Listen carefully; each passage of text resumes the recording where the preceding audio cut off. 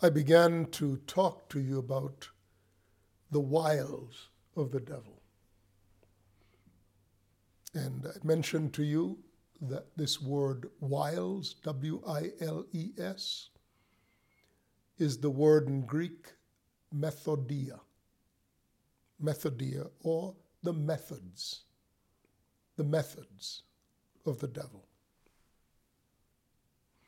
We usually assign to methods the methods of the devil, the word wiles, W-I-L-E-S. The methods of the devil are intentionally deceptive. There's nothing benign about this creation of the devil. Wiles are schemes to deceive, to entrap, to lure, always to your harm. Always to your harm. Wiles are ways by which to take people captive. So when it says, I want you to be familiar with the schemes of the devil, or the wiles of the devil, he's telling us these are not benign creations. There's an intentionality behind the methodologies of the devil to capture through deception. Now, it's important to understand the advantages the devil has that he puts to work in his methodologies. I will leave largely unanswered the question of what is his motivation. Sufficient to say that pure hate, the kind of hate that an unrelenting adversary embraces when he goes after the object of his hatred. We'll find clues to the devil's hatred in books like Hebrews, chapters 1 and 2, where it is clearly contrasted between the Son and angels, the devil being an angel. To which of the angels did God at any time ever say, "You are my son, today have I begotten you"? But to the Son, God says, "Your throne, O God, is forever and ever, and righteousness is the scepter of your kingdom." There is a further delineation of the difference between the Son and us in the Son. We know who the Son is. It's the person of the Lord Jesus Christ, who is both a natural man and a spiritual man. The natural man is referenced as Jesus of Nazareth, Mary's son. The spiritual man is referenced as Christ, the Son of God, the God and Father of our Lord Jesus Christ, is the only God that there is. They're not multiples of gods. He's not the same God for all these different religions. He's only the God, he's exclusively the God who is described as the God and Father of our Lord Jesus Christ. So, the schemes of the devil are rolled out. They are constructs designed to entrap people in their lusts, whatever they lust for. And the armor of God in its aggregated form, is all of the components of his power available to us in the person of Christ. So God never said to an angel, "You are my son, today I have begotten you." But God has said to the Son, "Your throne, O God, is forever and ever," and designated all angels as ministering servants sent to serve the saints. The rebellion against their status by the angels was led by Satan, the evil one, also known as the devil. We know that from the book of Revelation that describes in chapter 12, describes that old serpent. So he puts him on the earth in the Garden of Eden, that old serpent, the devil, and Satan, who leads the world astray. His original name was Light-bearer, Lucifer, from which we get the word light or light-bearer. He was once a glorious creation and full of understanding, as suitable for his status of a prime archangel before God. That's how he was created, a superbly intelligent creature, but not a son. Not a son. No angel is a son. We do not yet know all of what is entailed in our status as sons. But we've been given Jesus, the firstborn son, as our picture of what might be employed in this vast description known as son. One of the primary things about son is heir. Heir. The one who has the right to inherit from the Father. We are heirs of the life of God. We're not necessarily the heirs of creation. Creation was a theater on which we would stand to carry the presence of God. We are the heirs to the presence of God. Because as spirit beings, we may carry God as an impartation of spirit to our spirit. For God is a spirit, you see. God is not a man. Jesus was a man. But in his humanity, he's not all that he is. It's in his divinity that he is the Son of God. So we too, as he is, are sons of men, and if we've been born of God, sons of God as well. It is impossible for an angel to be born of God. Impossible. The only thing in creation ever designated as being born of God is man. It's why there is this thing called being born again. The first birth is natural.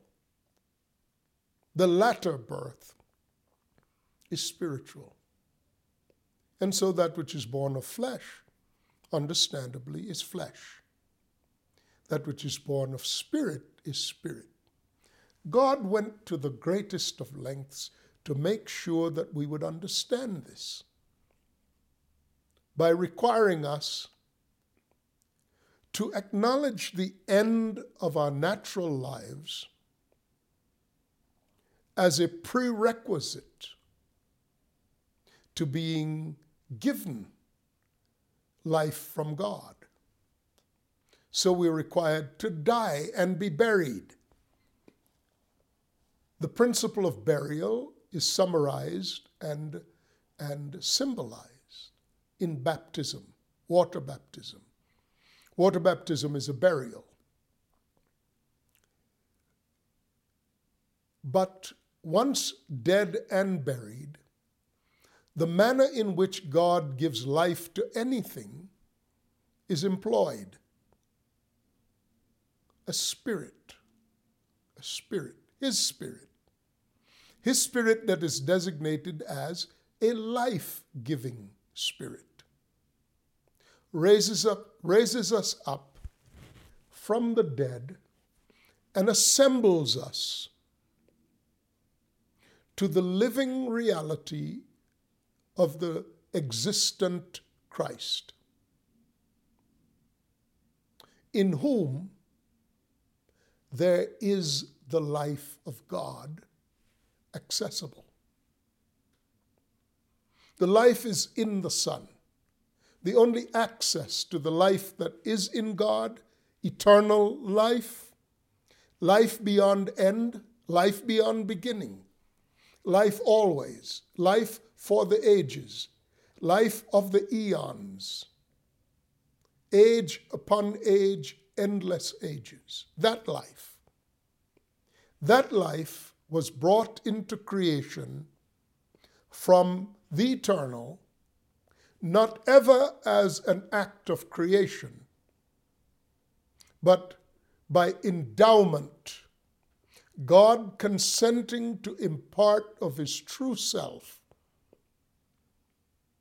in the representation of the person of the Lord Jesus Christ.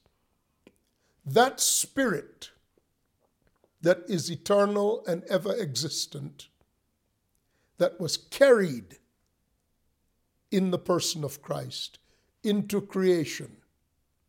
It's why before Christ came, man could not have eternal life and was dead. But as Christ came, man could be raised up in Christ,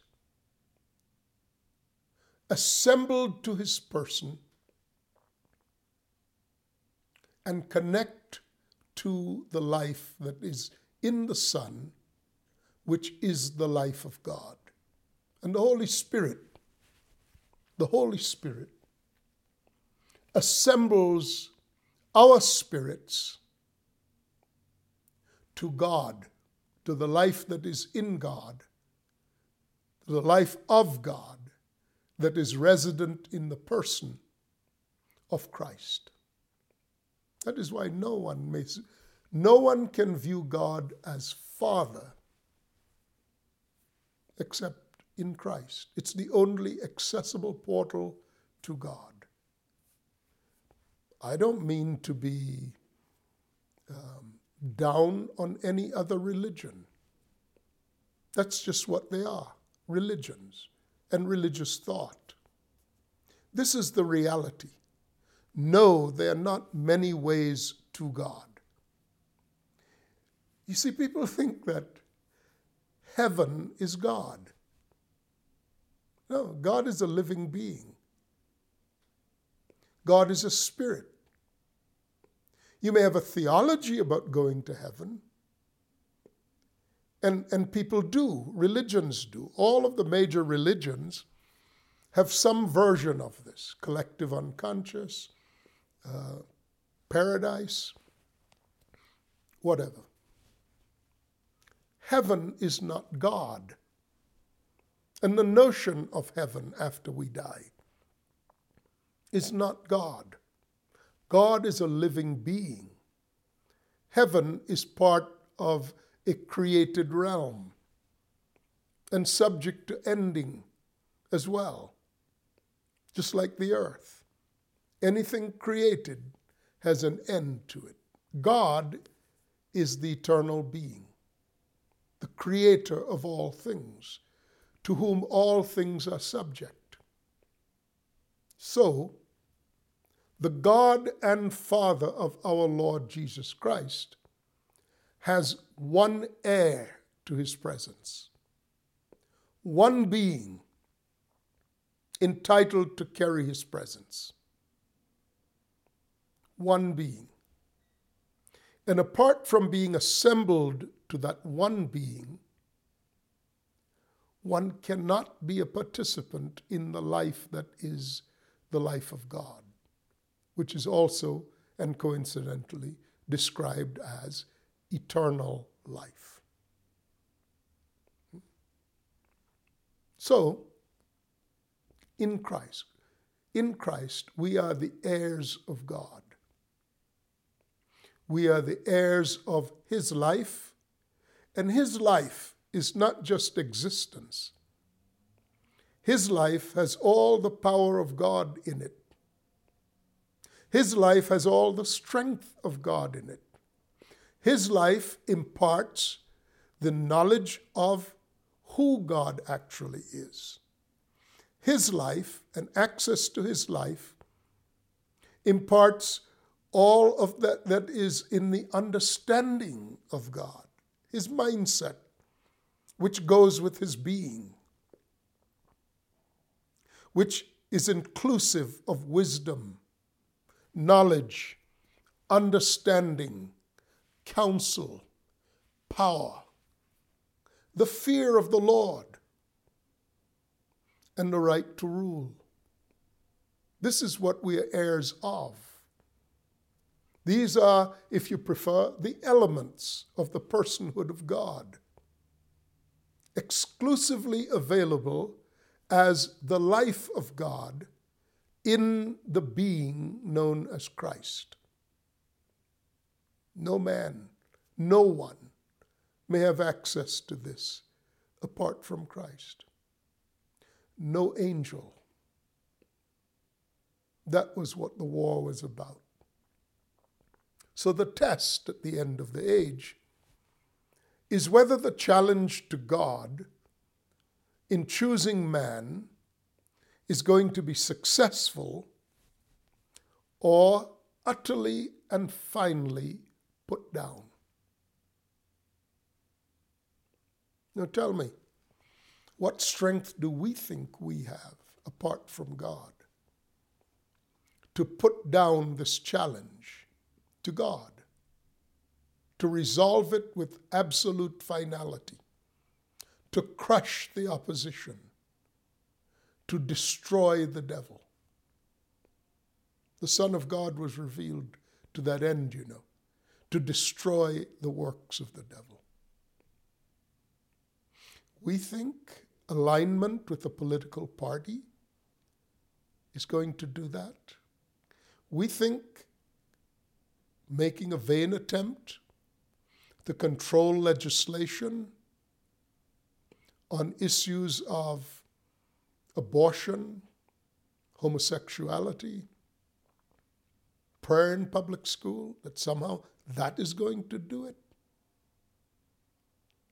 Or whatever other new causes we've dreamt up or that leaders have dreamt up and put upon the people. We think that these things have any chance of going anywhere when they're all rooted in things we lust for and they're subject intrinsically to the wiles of the devil. We think those things will succeed. That's why there's so many people who fit the apt description of being insane, running around advocating these things. But try to take their fond affections from them. And some of the vilest language will be deployed against you.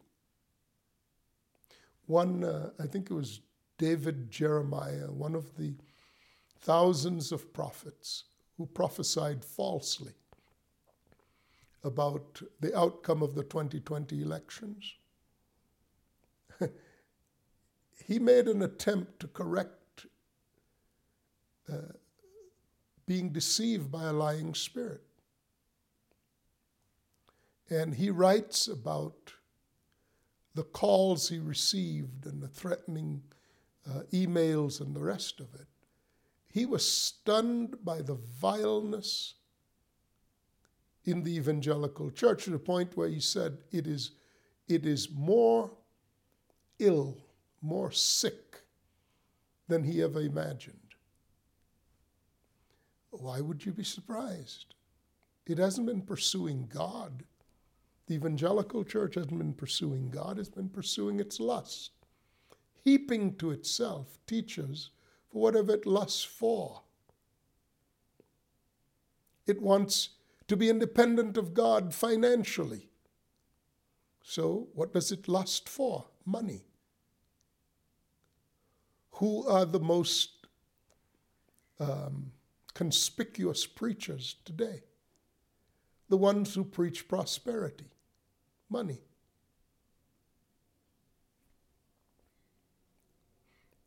When you have a preacher whose name is Dollar, it ought to be a hint to you as to what his message is going to be. And God has debunked them openly and publicly. But their followers won't come to their senses because a kind of demonic insanity has set in. You see, deception will ultimately metastasize in insanity. We're going to see an absolute proliferation of mental disease among so-called Christians. Why? Because they've lowered the barrier and permitted the enemy to breach the walls, to come in, take possession of the soul. If you allow yourself to consume deception, you will ultimately lose touch with reality. And the various forms of this, Alzheimer's, are just how the demonic finally gains control of the mind. It cannot gain control of the mind without your consent. But if you continue to indulge in consuming falsehoods, you have removed any barrier to a deceived mindset, and the insanity will become characteristic of those who have fallen away due to their constant consumption of lying deceptions. And even when the people, whether they're television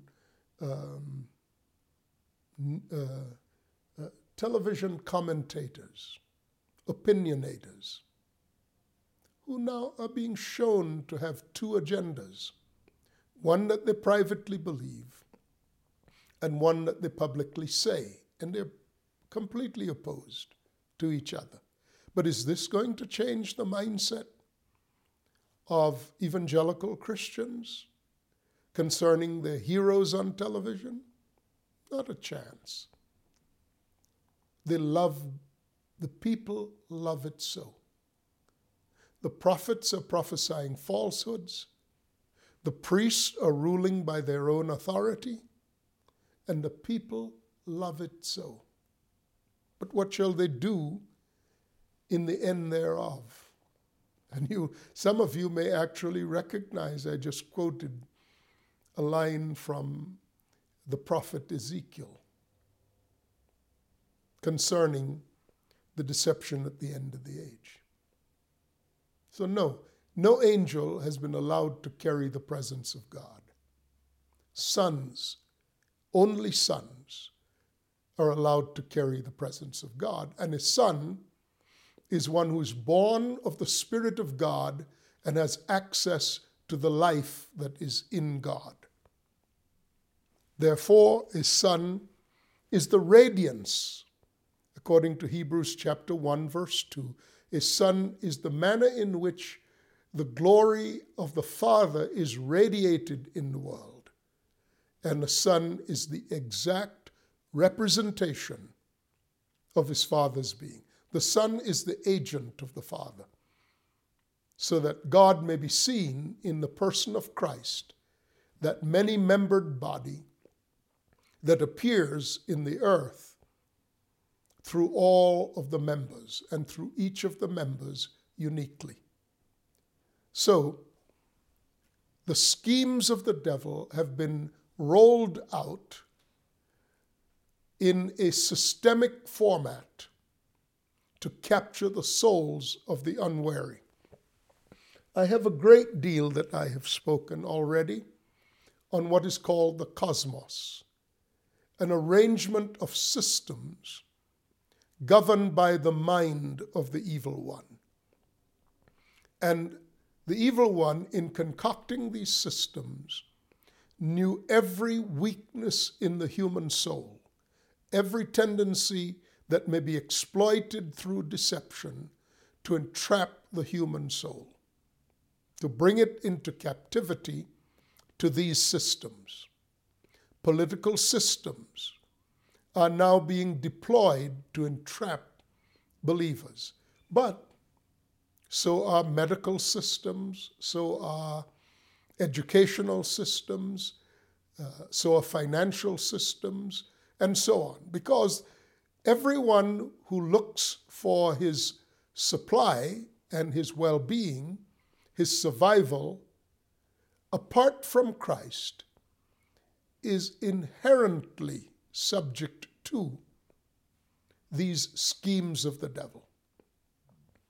So it's not surprising you're offered every kind of assurance by teachers who speak truth, who speak things to persons to fan the flames of their lust. These systems collectively are referred to as the cosmos, and they're designed to fully deceive the soul by luring you through your emotions into reliance upon these systems. What we're noticing is how the fallen church is fallen because long ago, it stopped listening to God and only wanted to hear what it wanted to hear. That's why these schemes are so dark, so profound, and so inescapable. The wiles of the devil. M. Sam Solen will continue to pursue how the armor of God is the deployment of the strength and power of God against the schemes of the devil. The pieces of this armor tell us what the strength and power of God, what both these elements are, and how they actually work, and how they work effectively against the enemy. When we come back, that's what we'll be looking at. I'm Sam Solen. Stay with us as we pursue this study. Bye-bye.